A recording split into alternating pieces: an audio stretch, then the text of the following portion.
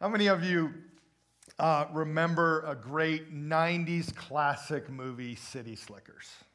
Right? We probably, even if you're younger, you've probably seen this movie because it's such a classic, such a great movie. There's something that happens in this movie that I want to launch us into our theme this morning that is pretty interesting. You'll remember Mitch. Mitch is Billy Crystal, who's traveled out west from New York City. And he's been living in New York City, and he can't figure out life. Now, that's not a shocker, but he can't figure out how to do life. He's just lost. He doesn't know what to do, and he heads out west to try to go on this cattle drive, thinking that in the middle of New Mexico somewhere, he's going to figure out what he can do about his life, and he kind of does. Curly is the trail boss. You remember Curly? He's this rough and tough cowboy. He kind of looks like he's lived in the sun his whole life. And that's Jack Palance, and he's just this old, really tough trail boss. And him and Curly and Mitch are riding their horses just alongside the cattle one day. And Mitch is kind of complaining about life, and Curly says, you know, the problem with you city folk is that you spend 50 weeks of the year getting your rope all tied up in knots. And then you think coming out here for 2 weeks will untie all your knots. And it won't. It's not how life works. Curly says, life is really about one thing. And Mitch says, ooh, great. What's the one thing? And Curly says, well, I don't know. That's what you have to figure out. See, every single one of us, while we live life on this planet, we're trying to figure out the one thing. How many of us have tried other things? Right? We've all tried everything else, right? And it still isn't the one thing. This morning, we're going to talk about the one thing. But before we do, I want to ask you a question. What's your one thing? What's your one thing? I was thinking for a minute about a seamstress. A seamstress that makes beautiful wedding dresses for brides. And her one thing is to see that bride walking down that aisle wearing her beautiful dress that she made for that bride's special day. That's her one thing. It's October, and October means baseball.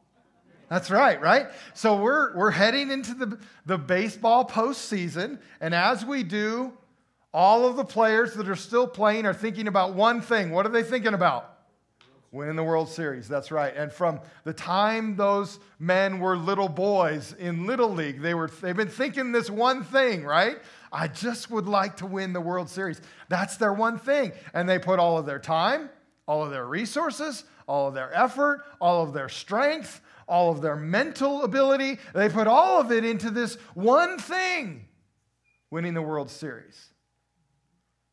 Now, we know that there can be tons of one things, but what this baseball player wants, he just wants to win the World Series. So what's a win for you? When you think about your life, what's a win for you? What's your one thing? In the verses we're going to look at today, the Apostle Paul is going to tell us what our one thing is as believers in Christ. As believers in Jesus, Paul's going to lay out that our one thing should be to win people for Jesus. That's our one thing. Now, this one thing is extremely important because as believers, we understand what's going on in the world. We get it. We know what happens at the end of all this. We know what happens at the end of our life. We know what happens at the end of the world. And we know the point of everything here is to be in relationship with our Heavenly Father, our Creator, our Sustainer, our Savior. We understand that as believers. And the more we read God's Word and the more we live for the Spirit, the more we understand what it means to live out this one thing, to win people for Jesus. We understand that eternity is real, that eternal life and eternal death are real consequences. They're not fake. They're not myths. They're not make-believe. They're real. And we know that Jesus died on a cross and rose from the dead so that you and I never have to be separated from God. So that no one on this planet ever has to be separated from the best thing in their life, Jesus Christ. This is what Paul is going to talk about in 1 Corinthians chapter 9. Turn there with me. I hope you've been enjoying studying 1 Corinthians chapter by chapter and mining deep spiritual truths out of it and good theologies. That's what's great about studying a book from the beginning to the end. Now look at verse 19 with me. I'm going to study the second half of the chapter this morning together, and then we'll apply some things to our lives. So look at verse 19 with me. Now, even though I am free from obligations to others, I joyfully make myself a servant to all in order to win as many converts as possible. I became Jewish to the Jewish people in order to win them to the Messiah. I became like one under the law to gain the people who were stuck under the law, even though I myself am not under the law. And to those who are without the Jewish laws, I became like them, as one without the Jewish laws, in order to win them. Although I'm not outside the law of God, but under the law of Christ. I became weak to the weak, to win the weak. I've adapted to the culture of every place I've gone so that I could more easily win people to Christ. I've done all this so that I would become God's partner for the sake of the gospel. Isn't it obvious that all runners on the racetrack keep on running to win? But only one receives the victor's prize. Yet each one of you must run the race to be victorious. A true athlete will be disciplined in every respect, practicing constant self-control in order to win a laurel wreath that quickly withers. But we run our race to win a victor's crown that will last forever. For that reason, I don't run just for exercise or box like one throwing aimless punches, but I train like a champion athlete. I subdue my body and get it under my control, so that after preaching the good news to others, I myself won't be disqualified.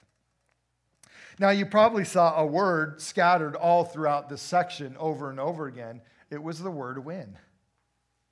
And Paul talks about the one thing that is really important in our lives is to win people for Jesus. Now, I want to use the word win as an acronym this morning. I want to apply some principles that we can get from the word, from this acronym of the word win. So join me this morning as we look at it in kind of a fun way. So first of all, the word W, or the letter W. The letter W stands for worship Jesus. The first step to winning people for Jesus is our worship. And I think sometimes we skip this step. Sometimes we don't think of it very highly, but it is. In fact, it's probably the most important part of our sharing Jesus with others, because worship is how we live. It's how we live for Jesus. It's our actions, our choice of words, our decisions about how we will live in this world. It's our pursuit of holiness. It's our obedience to God's word and to the Holy Spirit so that God is honored in our lives. Worship is how the world sees us as well. Now, let me share with us for a minute one of the things that I think is a problem for us in America with our one thing and with our worship. And it's this. It's the balance of being and doing.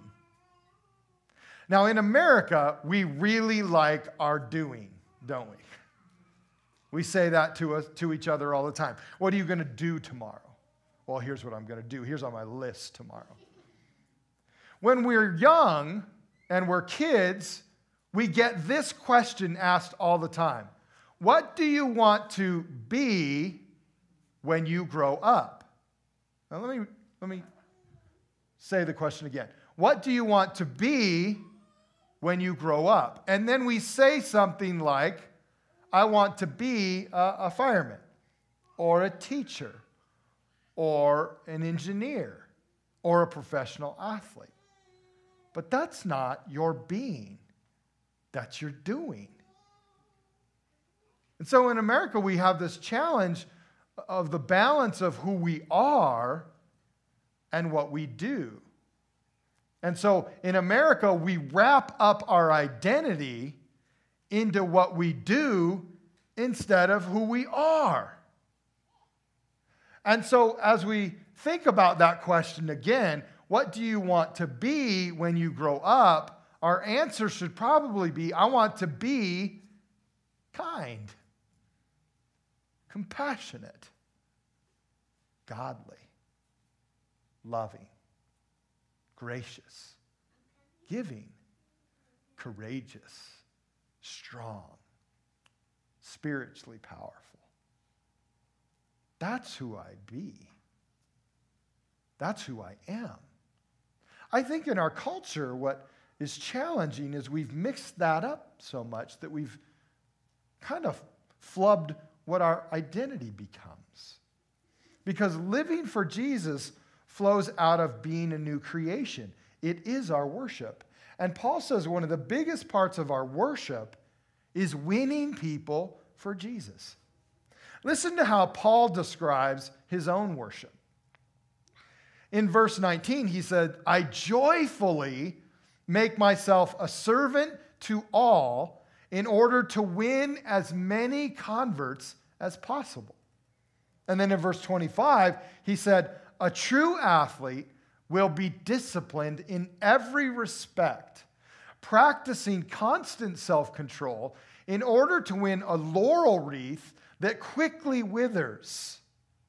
But we run our race to win a victor's crown that will last forever. Now, verse 25 can be pretty confusing for us today in our world. I think mostly because our world is changing. If you go to a soccer game on a soccer field anywhere in the United States today, which athletes win something today? All of them. Every kid gets a trophy. So what are we encouraging them to do? To train for? We're encouraging them to train for nothing.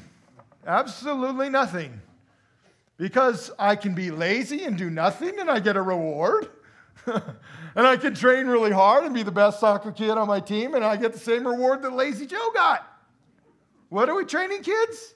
To do nothing. To be disciplined in nothing. To work hard for nothing. But Paul says, in his day, in the first century, the athletes that trained, here's what's interesting. Did you catch this? Only one got the prize. This wasn't like the Olympics. There wasn't a silver and bronze medal. There was only a gold medal. And everybody else got a try harder next time. That's it. And Paul says that's what we should be like. We should be like that runner that wins the gold medal. We're training. We're working hard for Jesus. But Paul says this. Paul says, my worship is joyful living. I just love to be in love with Jesus, and I love to share that with everyone around me. I'm just a joyful person, and that's what you'll see me like, a joyful life. I'm going to be a servant to all. That's part of my worship, is just serving everyone. Part of my worship is winning converts to Jesus. My worship is being disciplined in every respect of my life. My worship is practicing self-control. I'm going to run this race to win. And Paul says, I understand that forever is more important than now. But all of this flows out of a relationship with Jesus. It's not something you strive for. It's something you are. Somebody once made this quote. Share Jesus with everyone, and if you have to, use words. Good quote. Share Jesus with everyone, and if you have to, use words. That's worship. That everything in our life is sharing the life of Jesus. Because our worship says more than our words. Our actions speak louder than our words. And if our actions and our words don't honor Jesus, then when we try to share Jesus with someone, it's just going to fall flat. Because that person in their mind, as you're sharing Jesus with them, they're going to be thinking, and the enemy's going to be telling them, this person doesn't really live for Jesus, do they? I mean, you're watching them, you don't see that, so why should you? So our worship is the very most important first part of our life in Christ. It's this discipline and this self-controlled part of our life. Our worship to Jesus is the way we show the world what our one thing is. So W is worship Jesus. I is influence. Influence. You have influence. All of us have influence. And you may say, Pastor Mark, you don't know me very well. I don't have any influence. That's not true. You just haven't found out where and how and with who you can have influence with. But every single one of us has influence. Take moms, for instance. Sometimes I hear moms say, I don't really feel like I have influence, but that's not true. Moms may have the most influence on the planet, and they're thinking they have the least, but they probably have the most, right? Because all of us needed a mom that would model the life of Jesus Christ to us and open the Word together with us, teach us how to pray, teach us what's right and wrong. We needed a mom, we needed a dad that would tell us what it's like to live for Christ. You can have influence right at home. You can have influence everywhere. You can have influence at work. You say, I'm not the boss at work. You don't have to be the boss to have influence. Just serve Jesus right where you're at. You can have influence with those around you by showing them what a life devoted to Jesus looks like. And the world needs that. And maybe you are the boss. If you are the boss, then you can show employees what a life devoted to Jesus looks like as you serve them with servant leadership, like Jesus served us. All of us have influence. You can have influence with your neighbors, with the kids that live on your street. You can have influence by choosing to serve in a ministry here at Cheney Faith Center. You can have influence by serving someone in our community. You can drive down to Malden right now and have influence because everybody's looking for someone to help them. You can have influence down there just by helping a family get their needs met.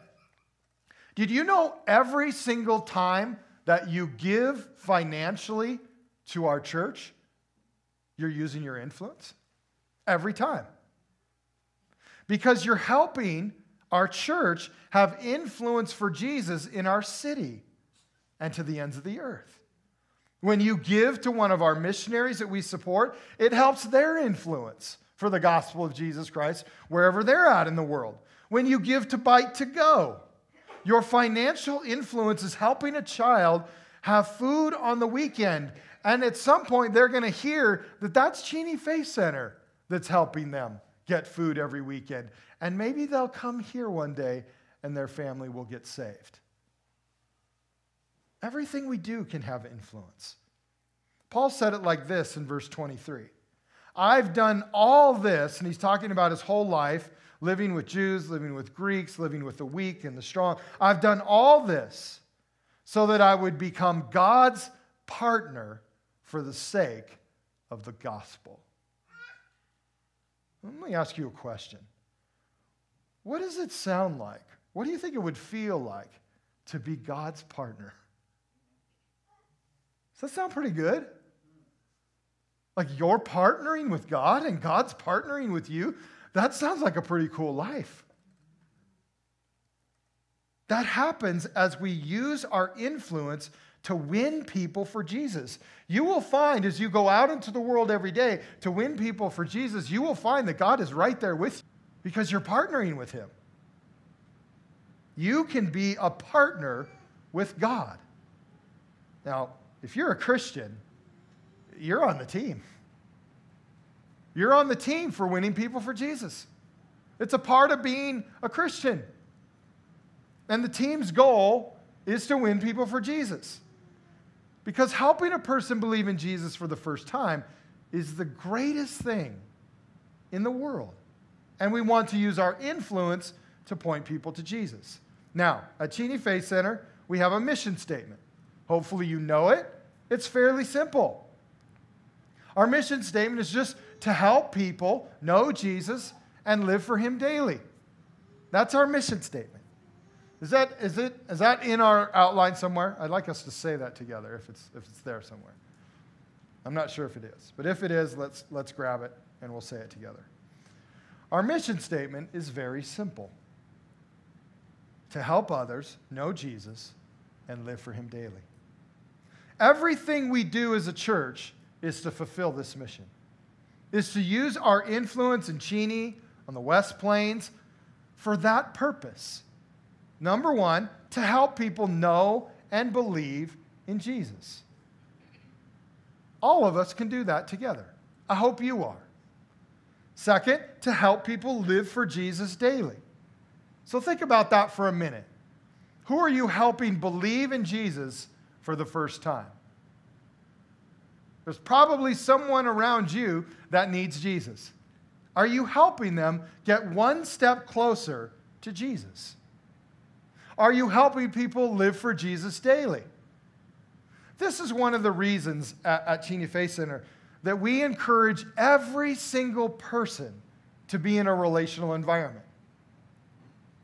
To be in a small group of people that are studying God's Word, praying together, and encouraging one another once a week outside of Sunday morning. Because we know that it's in those relational environments that good things happen and that we are encouraged, built up, and we learn to live for Jesus daily in those relational environments. We've been talking lately about who's your few, right? Who are your few? Who are the people you're doing life with right now? That group of people that you're doing life with right now, just grab them. And on Wednesday night or Thursday at lunch, wherever, just get together, open your 1 Corinthians journal, and talk about what you've been studying, what you've been journaling, what you've been writing down, and what you've been praying about. It's a very simple way to live for Jesus daily. Now, here's something else about influencers. Influencers train. They train.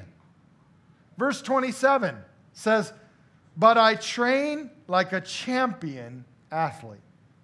I subdue my body and get it under my control so that after preaching the good news to others, I myself won't be disqualified." Here's what Paul says. Christians train. We train our bodies, our minds to honor Jesus so the world will see Jesus in us. Now, Paul's not talking about a new fandangled fancy diet to change your physical body. Even though that might not be a bad thing, that's not what he's talking about. He's talking about our holiness. He's talking about our influence. He's talking about our worship. He's talking about saying no to sin and choosing to live in the strength of the Holy Spirit instead of the narcissism of our world. Train like a champion athlete. Train so you can use your influence to win people for Jesus. You say, Pastor Mark, what would that look like to train myself? Well, a couple things. You could memorize some verses in the Bible that would be helpful for you to share Jesus with others.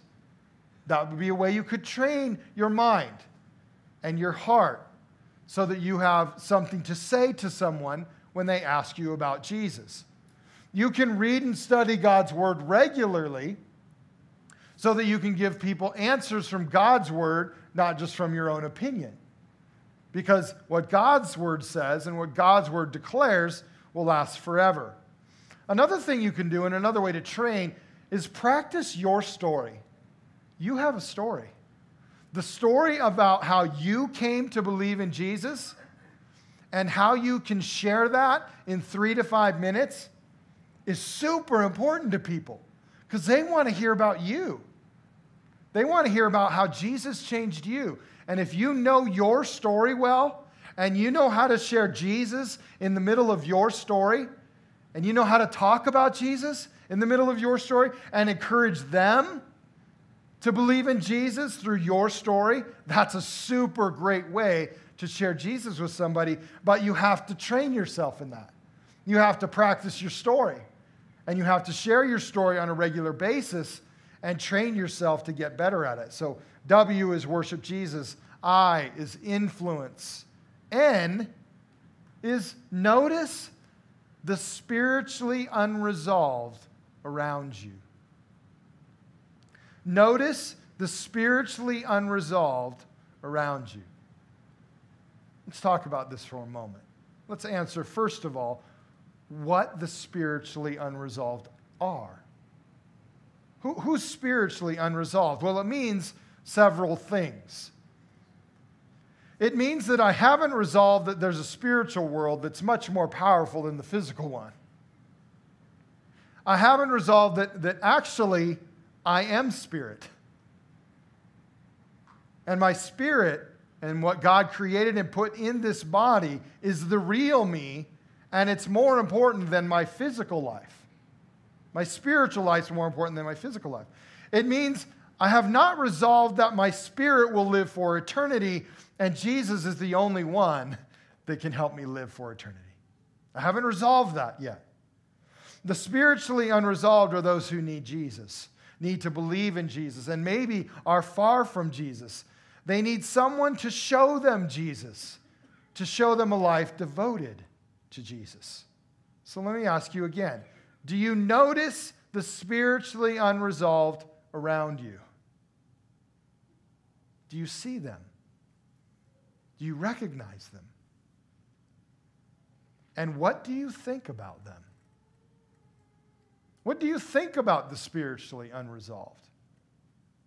Do you just judgmentally say, oh man, your problem, sorry? Or do you have compassion?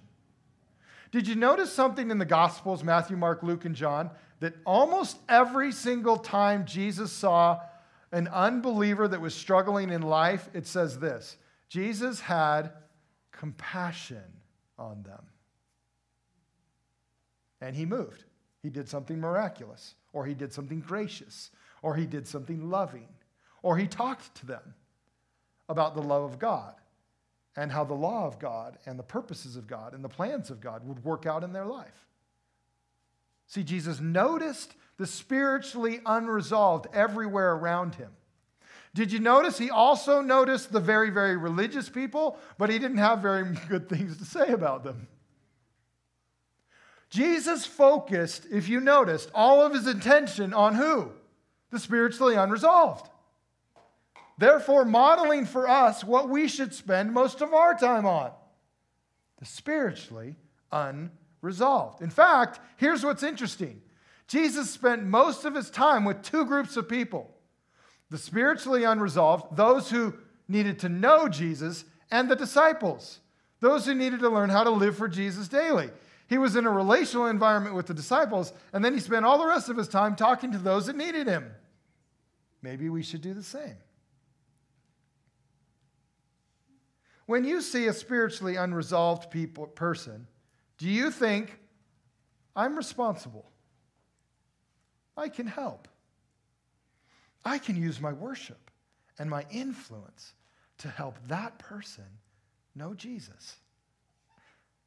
I hope so, because I think that's what Jesus wants us to do.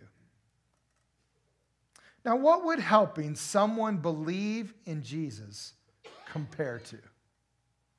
What does that compare to? This process of you and me getting involved in helping people find Christ, partnering with God in the work of the gospel. Well, if we could put all of the joy and excitement and accolades and blessings of a whole bunch of things in our culture, like maybe the Super Bowl, winning the NBA Finals, the World Series, the Stanley Cup, the World Cup, winning the lottery, and all expenses paid, vacation to Disneyland, and whatever else cool you think would be in there, and roll that all up into one, it wouldn't even come close. It wouldn't even come close to helping change a life for eternity. See, the blessings that come when we believe in Jesus are far superior to anything on earth. Like, can you really compare the Stanley Cup to eternal life? Not really. Can you really compare winning the lottery to understanding your true identity? No. Can we really compare a life that is lived in perfect peace to winning the Super Bowl? No. But these are the things we get when we believe in Jesus. We get a life full of hope and joy unspeakable, grace that never ends, unconditional love. These are all things that are a part of our life, and nothing compares to any of those things. And you and I have those things resident inside of us, just bursting to come out as we help people know and learn about Jesus. There are roughly 6 billion people that are spiritually unresolved on the planet right now. 6 billion. There's probably about 300 million of them right here in the United States. There's about 10,000 of them that are right here in Cheney. And Paul said this in Colossians 4:5. Walk in the wisdom of God as you live before the unbelievers, and make it your duty to make him known. I want to challenge us. I want to challenge every one of you, whether you're in this room or you're watching me live. I want to challenge you to get busy. I want to challenge you to notice the spiritually unresolved around you, to worship Jesus, and to help the spiritually unresolved see what it looks like to have a life devoted to Jesus. And be excited about worshiping Jesus. Have a joy in it. We don't need depressed Christians, amen? If you're a depressed Christian, I know that sometimes that happens, but if I'm Debbie Downer all the time, nobody's going to say, I want that, right? Let's be Christians that live and walk and operate in the joy of the Lord. And that doesn't mean that there aren't times that we feel depressed. There absolutely are, and we know that the Lord could snap us out of that at any time. But let's not make that our entire life, amen? Use your influence to help the spiritually unresolved understand how much they need a Savior. I want to encourage you, over the next several months, maybe into 2021, I want to encourage you, pick one person that you're just going to devote your time to pray, your actions, your words, and you're going to try, as far as you can, to win that one person for Jesus. Here's what I know. If that person believes in Jesus and you've won that one person for Jesus, guess what you'll want? Second one. Ask any athlete. After the way they win the Super Bowl, about a week after the Super Bowl, what do they say? I want another one. I want another one, right? Same is true for us. A win for us is somebody believing in Jesus. And it's never enough to just have one. We want everyone in our city to believe in Jesus, amen? That's our heart. That's our desire, because there's nothing more special than helping someone believe in Jesus as their Savior. It will change their life, but guess what? It'll also change yours. So let's do these 3 things. Let's worship Jesus with all of our heart, soul, mind, and strength. Let's use our influence. And let's notice the spiritually unresolved around us in the hopes that we can use our life to change theirs as we point them to Jesus. Amen? Well, would you stand with me and let's pray as we go?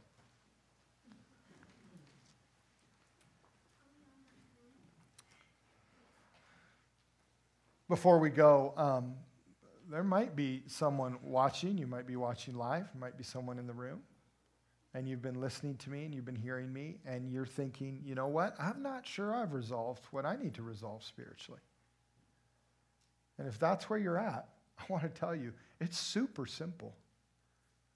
It's super simple to begin this process of entering a relationship with Jesus. All you have to do is say, I want a relationship with Jesus. It's that simple. You just have to say, Jesus, I understand. I haven't believed in you. I haven't lived my life for you. In fact, I've done a lot of things that wouldn't glorify you.